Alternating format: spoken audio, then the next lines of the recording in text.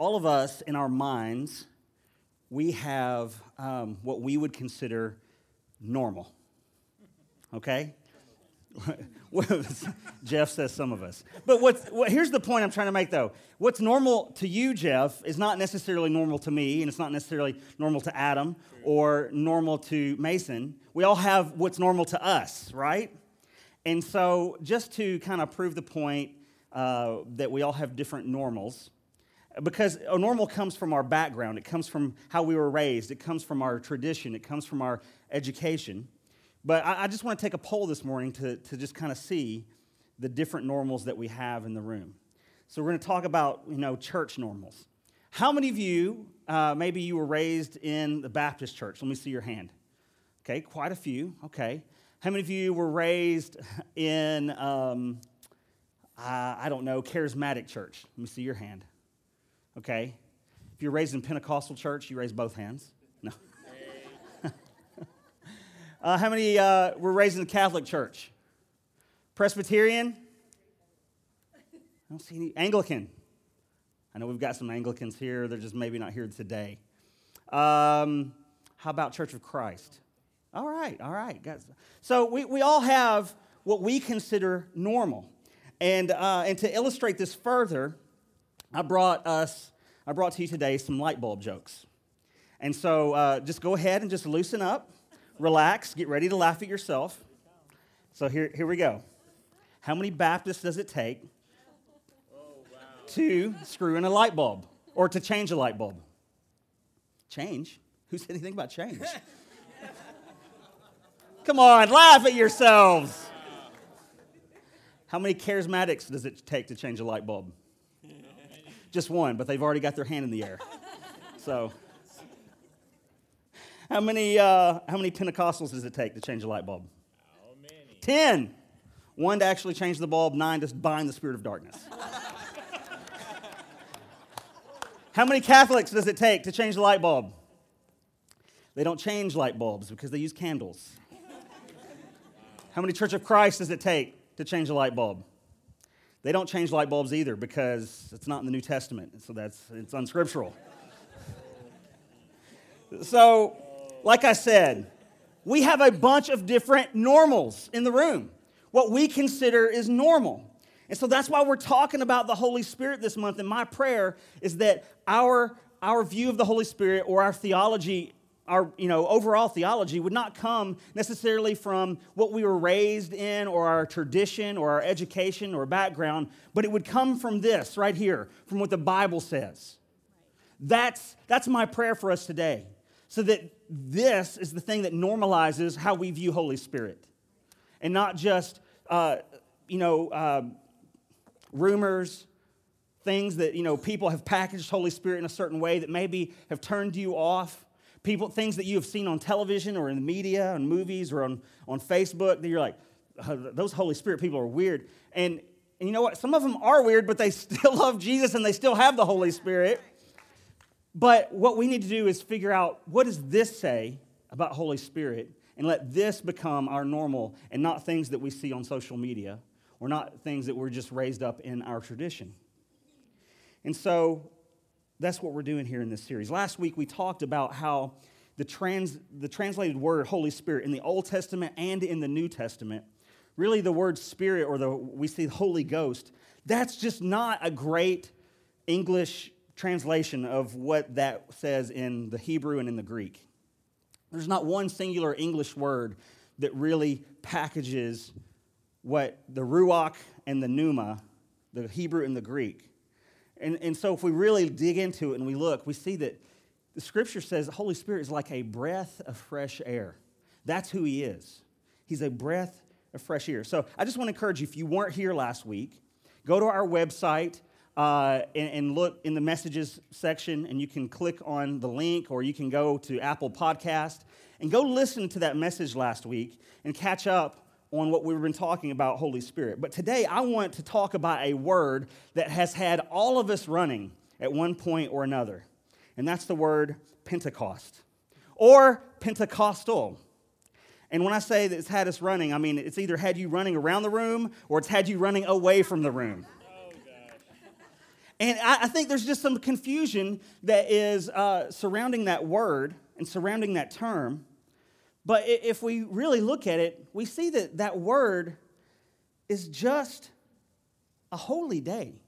That's what it means. It's a holy day. It's a holiday. And so in Judaism, there's several holidays and feasts. There's 7 of these holidays and feasts. And one of the cool things that we see in the life of Jesus is that he reveals who he is and what he wants to do through the feasts, through the holidays. Jesus said this in Matthew chapter 5, verse 17. He says, "Don't think that I have come to abolish or to do away with the law and the prophets." I didn't come to do away with those things. And when he says the law, he's talking about what we understand as the Pentateuch, the first 5 books of the Old Testament. And he says the prophets, that would be the remainder of what we know of the Old Testament. And Jesus is saying, I didn't come here to do away with that stuff. I came here to be the fulfillment of all of it. Like, hey, you guys didn't know what was going on for these many years, but here I am in your presence to show you what God has been doing all this time from the beginning. Jesus wants to give us this picture of the plan that he has for our life. And so I want us to look at this picture in the context of a couple of these major Jewish holy days. One of these major holy days is Passover.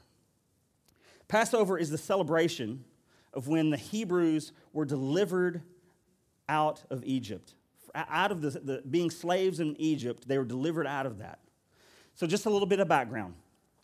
The descendants of Abraham, also known as the Hebrews, a.k.a. the Israelites, they went to Egypt because there was a famine in that region of the world. And because of Joseph, who was also Hebrew, he was actually kind of running Egypt, the most powerful nation at the time in the world. The Lord revealed to him that the famine was coming, and he was running the entire nation, so he stockpiled grain, and he was prepared for the famine. And so we had all kinds of people going to Egypt during this time in human history because Egypt was prepared. And so the Hebrew people ended up there, and the Lord began to bless them, and they began to multiply. And the Egyptians got a little intimidated by that. And so they enslaved the Hebrew people and made them their slaves. And 430 years later, that's a long time, Moses shows up on the scene. And God uses him to deliver the Hebrew people out of slavery, out from underneath the Egyptians. And Pharaoh, he didn't want to let the people go. He didn't want his slaves go. I mean, if you were a slave master and you had all this free labor, basically, and like we're building pyramids in honor of me, we're using these people to do it. Why would I just let all these slaves go? 2.5 million people. Why would I just release them? So Pharaoh is reluctant, so God sends 10 plagues in response to Pharaoh's continued unwillingness. And the final plague was the death of every firstborn male. And so, of course, God didn't want the Hebrews, he didn't want any of them to have their children or their adult men, any firstborn males in their people group. He didn't want them to die. So he gave instruction to Moses, and Moses gave instruction to the people. And this is what the instruction was. He says, I want you to get a lamb. And it has to be a perfect lamb. It can't be sick. It can't have a broken leg. It can't be the scrawniest one in the litter. But you've got to get the best lamb that you can find and slaughter it. And you're going to take the blood of that lamb and you're going to paint your doorpost with that blood. And then you're going to prepare that lamb and you're going to eat it. And so the reason they would put it around the doorpost is because the death angel was going to move through the land. And when the death angel saw the blood posted around the door, he would know to pass over that house. And the firstborn males in that household would not die, but they would live. And so that's where we get Passover from. Now, that was the straw that broke the camel's back for Pharaoh. he finally relented and he let the Hebrews go. And so we know the story of, they crossed the Red Sea and Pharaoh changed his mind. He comes after them, and Pharaoh and his army drowned in the sea. And then God gives them this instruction that he wants them to continue to remember and celebrate this event, the Passover event. And so in preparation every single year for the Passover, when they observe this, they get a lamb, a perfect and spotless lamb. And they slaughter that lamb at 9 a.m. And then they do everything they need to, clean the lamb, and at 3 p.m., they put the lamb into the oven so that it is ready for dinner. Now, keep in mind that Jesus said that he didn't come to do away with the law. As a matter of fact, I just read this week a very prominent, well-known pastor was quoted and saying something about the Old Testament. Christians don't need to worry so much about the Old Testament because it's a hang-up. And I don't know if his words were being taken out of context. I would have to go back and listen to the entire sermon and give him the benefit of the doubt. But I know this. We can't just do away with the Old Testament because it reveals to us who Jesus is. We're not bound to keep the law that's in the Old Testament, and we'll get to that here in a second, but we can't do away with it. And when I say we can't do away with it, I mean, again, we're not bound to keep the letter of the law. I'm not, having to prepare my food. I don't prepare any food. My wife's not having to prepare our food in 2 different kitchens, We don't have to jump through all those hoops anymore, praise God, but we can't just disregard all that stuff because it reveals to us who Christ is. And Jesus, again, he said, I didn't come to abolish the law and the prophets. I came to fulfill them. And so 1 Corinthians chapter 5, verse 17 says, for Christ, our Passover lamb, has been sacrificed. And so we remember on the very first Good Friday, Jesus was crucified during Passover. Anybody want to guess what time he was crucified? 9 a.m. Anybody want to guess what time he was put into the tomb? 3 p.m. We can't do away with the Old Testament. See this beautiful type and shadow, how one event mirrors the other and how God reveals himself to us, that Jesus is a deliverer. Jesus is the blood of the lamb in the Passover meal. The reason they would do all this was to remember that the blood of that pure and spotless lamb covered their sins. They were still sinners, but the blood covered their sins. And they would still have to atone for their sin through blood sacrifices of bulls and goats and sheep.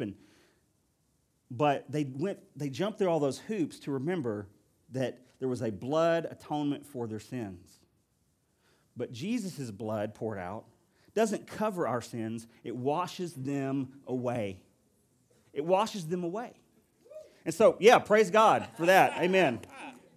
So Passover represents salvation. Salvation does not come by reading your Bible. It does not come by praying. It does not come by church attendance. It does not come by serving. It does not come because of giving. There's nothing you can do to earn salvation. There's nothing that you do to deserve salvation. It is a free gift from God. As a matter of fact, Ephesians chapter 2, verse 8 says, for it is by grace you have been saved through faith. And this is not from yourselves. It's the gift of God, not by works, so that no one can boast. Your doing does not get you saved. It's a free gift. And here's the cool part. God doesn't stop there. He doesn't stop with salvation. There's more that God wants to do in our life beyond just salvation. One of the other major holidays is Pentecost. Pentecost, you guys ready for this? I'm going to drop some revelation on you. I'm going to tell you what Pentecost means. It means 50. Did you just get goosebumps just now? Did you want to run around the room? Pentecost means 50. Well, 50 what? 50 days after Passover. Well, what happened 50 days after Passover? The very first Passover, what happened 50 days later? the Hebrew people, 2.5 million of them, are gathered at Mount Sinai, and the Spirit of God shows up with a loud noise and with fire, and the Lord delivers the law to Moses, and 3,000 people get this crazy idea in their head that we're just going to forget what God just did, and we're going to take all of our gold and boil it down, and we're going to create an idol in the image of a golden calf, and we're going to worship that. And of course, God is not going to have any of that, and those 3,000 people died that day. And so to remember what happened on this day, we have God, again, telling the Hebrew people, I want you to remember this and celebrate this, and this is why I'm giving you Pentecost, 50 days after Passover. Now, fast forward to the day of Pentecost, 33 AD. Acts chapter 2, we read about how the Holy Spirit descended with a loud sound and fire. And now instead of God's law being written on tablets of stone, Romans chapter 2 says that now God's law is written on hearts of flesh.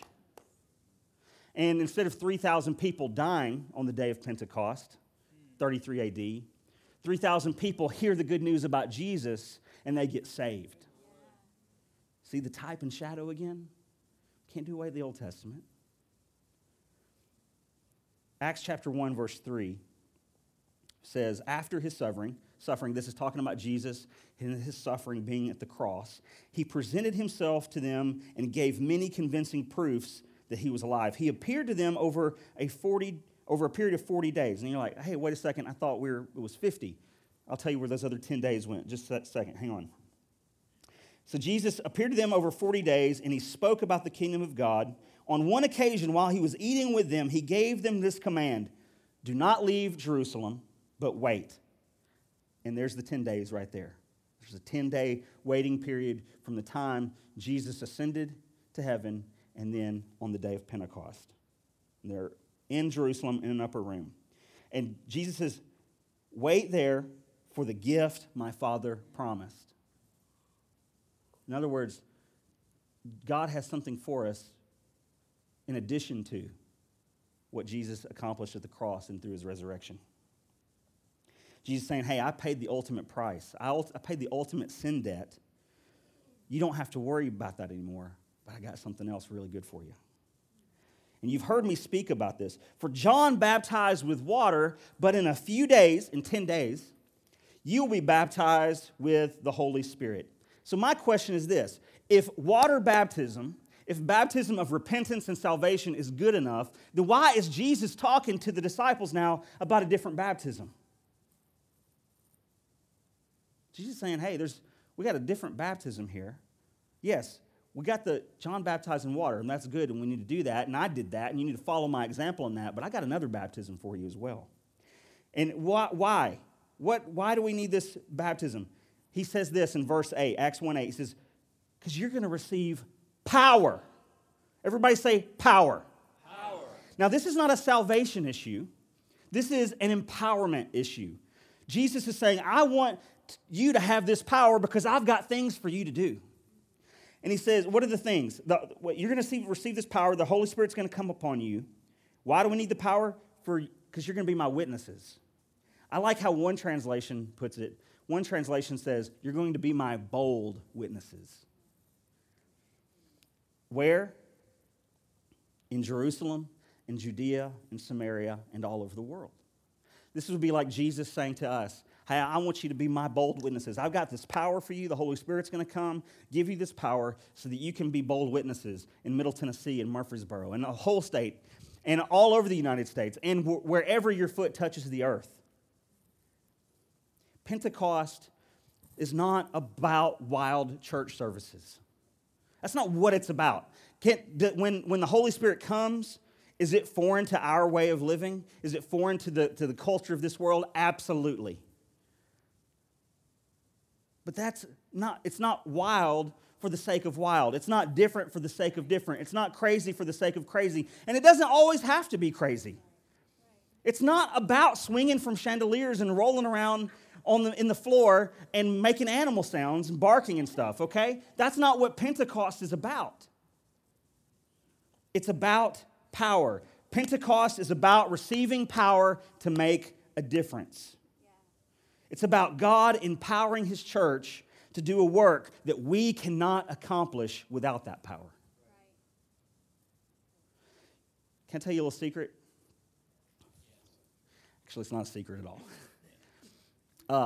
If you follow the church calendar, and I'm not talking about the calendar on our website, but I'm talking about the global church calendar, then you know that next week is Pentecost Sunday. I guess I'm the only one that thinks that's cool coming up. Listen, the Holy Spirit's already been poured out on us, but I just want to throw this out there. What would happen if we came next week with a little bit more expectation in our heart? And then the week after that, and the week after that, because it's not about a day on the calendar. Although we celebrate and we remember, and that's why we have these days. But the Holy Spirit's been poured out on us, and you can have this power available to you 365, 24/7. Yes, I flipped that around. Usually it's 24/7, 365. But anyway, it's available to you. These two major holidays, Passover and Pentecost, they reveal to us there's two major things that we need to know about our lives as believers. Number one, real life begins at Passover. Our life begins at the cross. Salvation begins at the cross. And if you've never made the decision to give your life to Jesus, if you've never done that before, you can do it today. And you don't have to join this church. You don't have to read your Bible. You don't have to pray. You don't have to start serving. You don't have to give, because it's not about doing those things to get salvation so that no one can boast. It's not about our works. It's a free gift from God. But then once you're saved, God has an assignment for you. But the assignment is too big for you, and you need Pentecost. You need power from him in order to accomplish the assignment that he gives you. It's about mission. It's about God using your life to make a difference. Last week we talked about how Holy Spirit is a breath of fresh air to our lives, and that's absolutely true. And Holy Spirit wants to make power available to you to accomplish the work of God on the earth today. And there's a few ways that the Holy Spirit wants to empower us. The first one is this: Holy Spirit empowers us to live righteously. Can everybody say that with me? Holy Spirit empowers me to live righteously. Remember what happened on that first Pentecost? The very first one. The law was given, right? And now I know some of us, we're struggling to obey the law. We're struggling to obey the law that's written on the outside. We're trying to obey a law that's written on tablets of stone. We look here in the scriptures and we see what holy living looks like, and we're trying to, but we just can't seem to do it. The struggle is real, y'all. It's like, what is the deal? Why can't I get my act together? But let me tell you this. When you're filled with the Holy Spirit, the law is not just something that's written on the pages of this Bible. It's not just written on tablets of stone. It's now written in your heart. The law becomes grafted into your DNA. And there's all the law is summed up into this. This is what Jesus said. Love the Lord your God with all your heart, with all your soul, with all your mind, and all your strength, and love your neighbor as yourself. That's what it all boils down to, is what Jesus said. And that is now written on our hearts. One of the works of the Holy Spirit in our lives is he begins to change our desires. You don't have to worry so much about obeying it, because it just becomes part of you. This is what Romans chapter 8, verse 9 says. It says, you, however, are controlled not by the sinful nature, but by the Spirit. If the Spirit of God lives in you. So if the Spirit of God lives in you, the old sinful nature, that's not what dominates me anymore. That's not what rules me anymore. I'm not slave to that anymore. I'm obedient to the Spirit of God. The Holy Spirit wants to do a transforming work on the inside of us. It's not about me trying to obey a set of commands. I'm now realizing that those commands are just part of my DNA. And I don't do it because I have to. I do it because I want to. And you're like, oh, man, I'm struggling with that. I don't even want to. Then just invite the work of the Holy Spirit in your life. And He will change. He will change you. He will change your desires. It's way more fun this way. It's a lot easier this way. Jesus said the Holy Spirit would guide you into all truth. So listen, it's more than just Holy Spirit empowering us to navigate through the do's and don'ts. Holy Spirit wants to help us with all of our decision making. There might be things that look like the obvious choice, but Holy Spirit knows the path, even if the path that He wants you to take doesn't look obvious. The prophet Isaiah said it this way in Isaiah chapter 30, verse 21. He says, whether you turn to the right or to the left, your ears will hear a voice behind you saying, this is the way, walk in it. 7 years ago, Jamie and I were on staff at a large church in Colorado. And actually next month will be the anniversary of when the Lord began to speak to our hearts about leaving Colorado and coming to Tennessee. And so as we began to walk down that path and begin to pursue that, we just kept running up against things that just were holdups.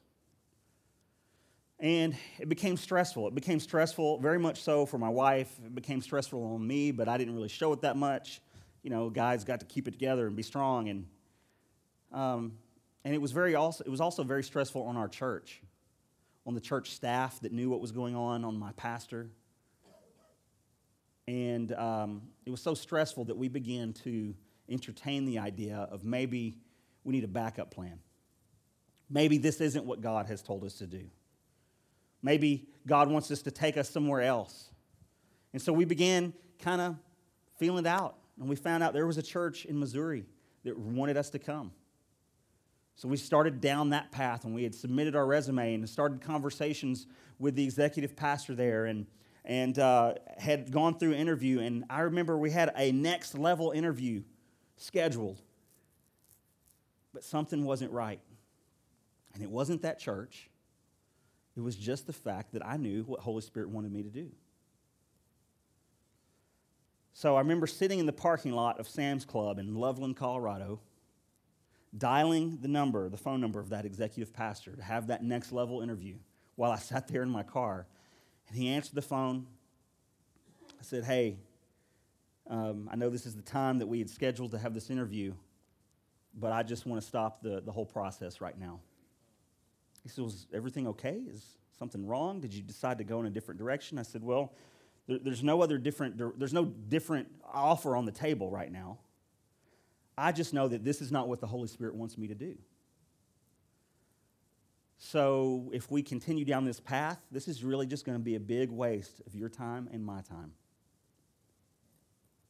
He says, well, okay, thank you for your honesty. And we stopped that process. Now, were things like moving along with coming here to Tennessee? No. Had we seen any kind of glimmers of hope or like the process moving fast? No. I just knew this is what Holy Spirit wanted us to do. He wanted us to hold out. And we eventually got here. And now look around and see what God is doing. And it's amazing, and it's awesome. Praise God, and I'm so glad that my family was obedient. And let me tell you this. I ran into that executive pastor just a couple of weeks ago at a conference. And he and I had seen each other a little bit on social media, and we'd been on a video chat before, but we had not really got to take any time to personally catch up with each other. And I knew this, that he had left that church like a year or two later after we had started going through that process, and he went and planted his own church. And so he and I were talking at this conference 2 weeks ago, and we're just catching up on things. And I said, oh, hey, tell me about the church where you used to be on staff. I hear this and I hear that. And he says, oh, man. He says, not that long after I left, he says, things really began to unravel there. And he wasn't trying to say, oh, I was so awesome. But he was just saying, there were some scenarios and some things going on behind the scenes that he didn't even know about, and things began to unravel there. And there's been a lot of devastation. There's been a lot of casualties, a lot of heartbreak. And when I heard that, my heart was broken for them. My heart was broken for those people. But I was also very glad that for my family's sake, that we listened to the Holy Spirit, even when it was stressful, even when things didn't look like it was hopeful, we still listened. So listen, the Holy Spirit empowering us to live righteously is not just about like being a goody two-shoes. It's not just about did I sin or did I not sin today. It's way bigger than that. It's about did I accomplish God's plan for my life today? Did I walk in God's plan for my life today? So yes, the Holy Spirit empowers us to live righteously, but he also empowers us to live supernaturally. Say that with me. Holy Spirit empowers me to live supernaturally. We can all agree that Jesus lived a supernatural life. Jesus healed the sick. Jesus performed signs and wonders and miracles. But remember, Jesus said, he says, I'm going to the Father, and now you are going to do even greater works than I did. The power of the Holy Spirit, the power that he makes available to us, it's not for emotionalism, it's not for hype, although there are times where we do feel that felt presence, and we talked about that last week, and we should absolutely hold in high regard the felt presence of God. But we don't get goosebumps for the sake of getting goosebumps. We don't get we talked about Charles Finney, and he talked about how it felt like electricity running through his body. The Holy Spirit didn't give him that experience just so he had a cool story. He gave him that experience so that he would know, hey, I'm real and I have power available to you. Acts chapter 10, verse 38 says, you know that God anointed Jesus of Nazareth with the Holy Spirit and with power. Why? So that Jesus could go around doing all the good that he did and healing all who were oppressed by the devil, for God was with him. I want to point this out. We see this time and time and time and after again in the New Testament. When the Holy Spirit is mentioned, power is mentioned. Holy Spirit, power. Holy Spirit, power. We need Holy Spirit power to do Holy Spirit works. Can I just tell you, it saddens me when believers don't believe. When well-meaning Christians say, you know what, I believe all that and the Bible is true, but I believe it was for, a couple of millennia ago. I don't think God really does those kinds of things today. And I love my brothers and sisters in Christ, whether they agree with me on this issue or not, but I just want to say to anybody here like that, look around. Do you not see what God is doing in our church, in Middle Tennessee, around the world? God is at work. Signs and wonders and miracles are available to us today. Jamie alluded to this earlier during worship, but Chris Bruckner, a new friend of mine, a new family member here at Seeds Church, he's in Texas today helping some extended family build a house, but I think he's going to be here next week or in a couple of weeks from now. But he told me, he came up to me after church last week, and he said, hey, when Pastor Russell came down here and he gave that word of knowledge about healing, and he asked people to come down here and pray. He goes, I didn't do that because I was just kind of like, I don't want to get out of my seat and go down there. But he did do this. He says, Holy Spirit, I want you to heal me. And so Saturday, he had been dealing with some hearing issues in one of his ears. And on that Sunday morning, he woke up, and the hearing issues were even worse. But when he asked the Holy Spirit in that moment during worship, Holy Spirit, would you just heal me? Boom, immediately his hearing opened up. That happened in our church last week. Praise God for that. Listen, God's power is available to us today. It's available. The great physician has not closed up shop. God still heals people today. He's still in the miracle working business today. Supernatural power is available to us today. And listen, I don't want to just be good for the sake of being good. I don't just want to have a church in a movie theater because it's a cool venue. and funny videos and cool coffee mugs. Who cares about any of that? That doesn't change anybody's life.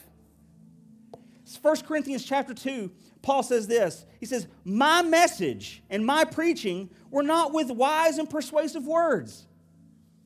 In other words, you laughed a little bit at my stupid light bulb jokes, but they didn't change your life. You know, it's not wise and persuasive words, but it's the demonstration of the Spirit's power so that your faith may not rest on men's wisdom, but on God's power. I'm telling you, if you come alongside us, if you walk alongside us, we're not going to try to convince you that we're awesome and that we're a great church. But what we are going to do is we're going to point you to a great God. I'm telling you this, your marriage can be restored. Your body can be healed. You can be free of that addiction. Your life can be changed. There's power available to you. Holy Spirit empowers me to live supernaturally. And here's the last one. Holy Spirit empowers me to live on mission. Say that. Holy Spirit empowers me to live on mission. Listen, God has not called us to be a bless me club. We don't exist just for the sake of getting together every week. We're not supposed to have a mentality of, well, us four and no more. We're supposed to have a mentality of more than four. We're called by God to be light where there's darkness. We're called by God to feed hungry people in our city. We're called by God to help women and children who are stuck in human trafficking in our community. We don't exist to keep the world out. We exist to be an extension of Jesus to bless the world. Here's the thing. God has asked us to do something that we cannot do. We can't do it on our own power. We have to have His power in order to do this. 1 Thessalonians chapter 1 says, our gospel came to you not simply with words, but also with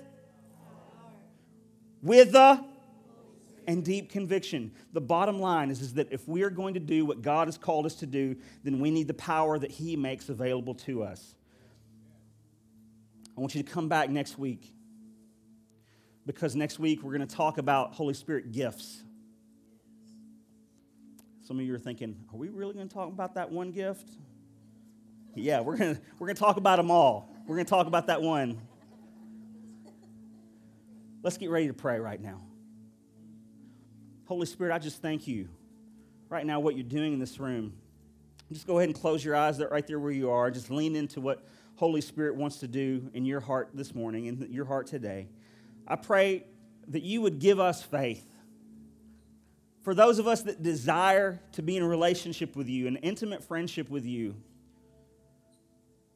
I thank you that you don't hide yourself. You're not keeping yourself away from us. I thank you that we can receive you in our life by faith, just like we received salvation. Holy Spirit, come and fill us with your power.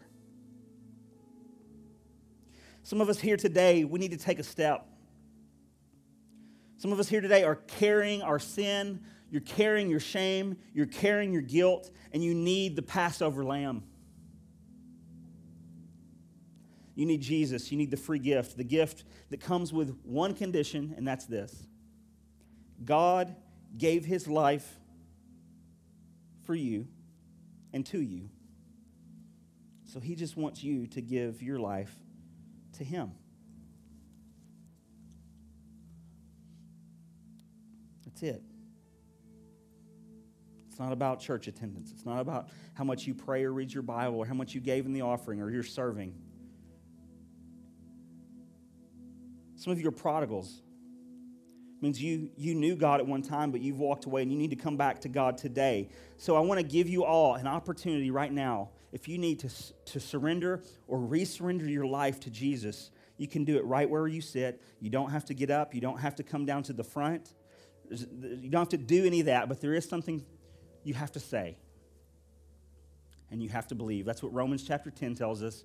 It says that if we confess with our mouth that Jesus is Lord and believe in our hearts that God raised Him from the dead, we will be saved. So I just want to give you this opportunity. If you're here today and you want to make that decision to give your life to Jesus and receive His life for yours, which we get the far better end of that trade. I want to give you the opportunity to do it today. And if you just want to say, hey, JD, when you pray that prayer of salvation, I want you to include me.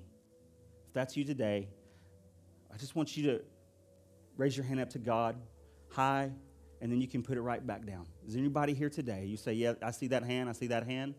Thank you. Anyone else? Say, yes, I need the Passover lamb. Thank you, God. Thank you. We can all just pray this prayer right now with sincerity in your heart. Just pray this with me. Say, Jesus, thank you for giving your life to me. Thank you for dying in my place. I receive what you did. I ask you to save me and forgive me. Live inside of me and change me. I give you my life. You are my Lord. Jesus, I just thank you right now for each and every person that prayed that prayer, made that decision. And I thank you that by faith they are saved. And I thank you that their sins are washed away and that you choose to not even remember them anymore. I thank you that your Holy Spirit now lives on the inside of them to transform them and empower them to change the world around them. Thank you for what you're doing in our church. You are building something great. You are amazing, Jesus. Amen. Amen.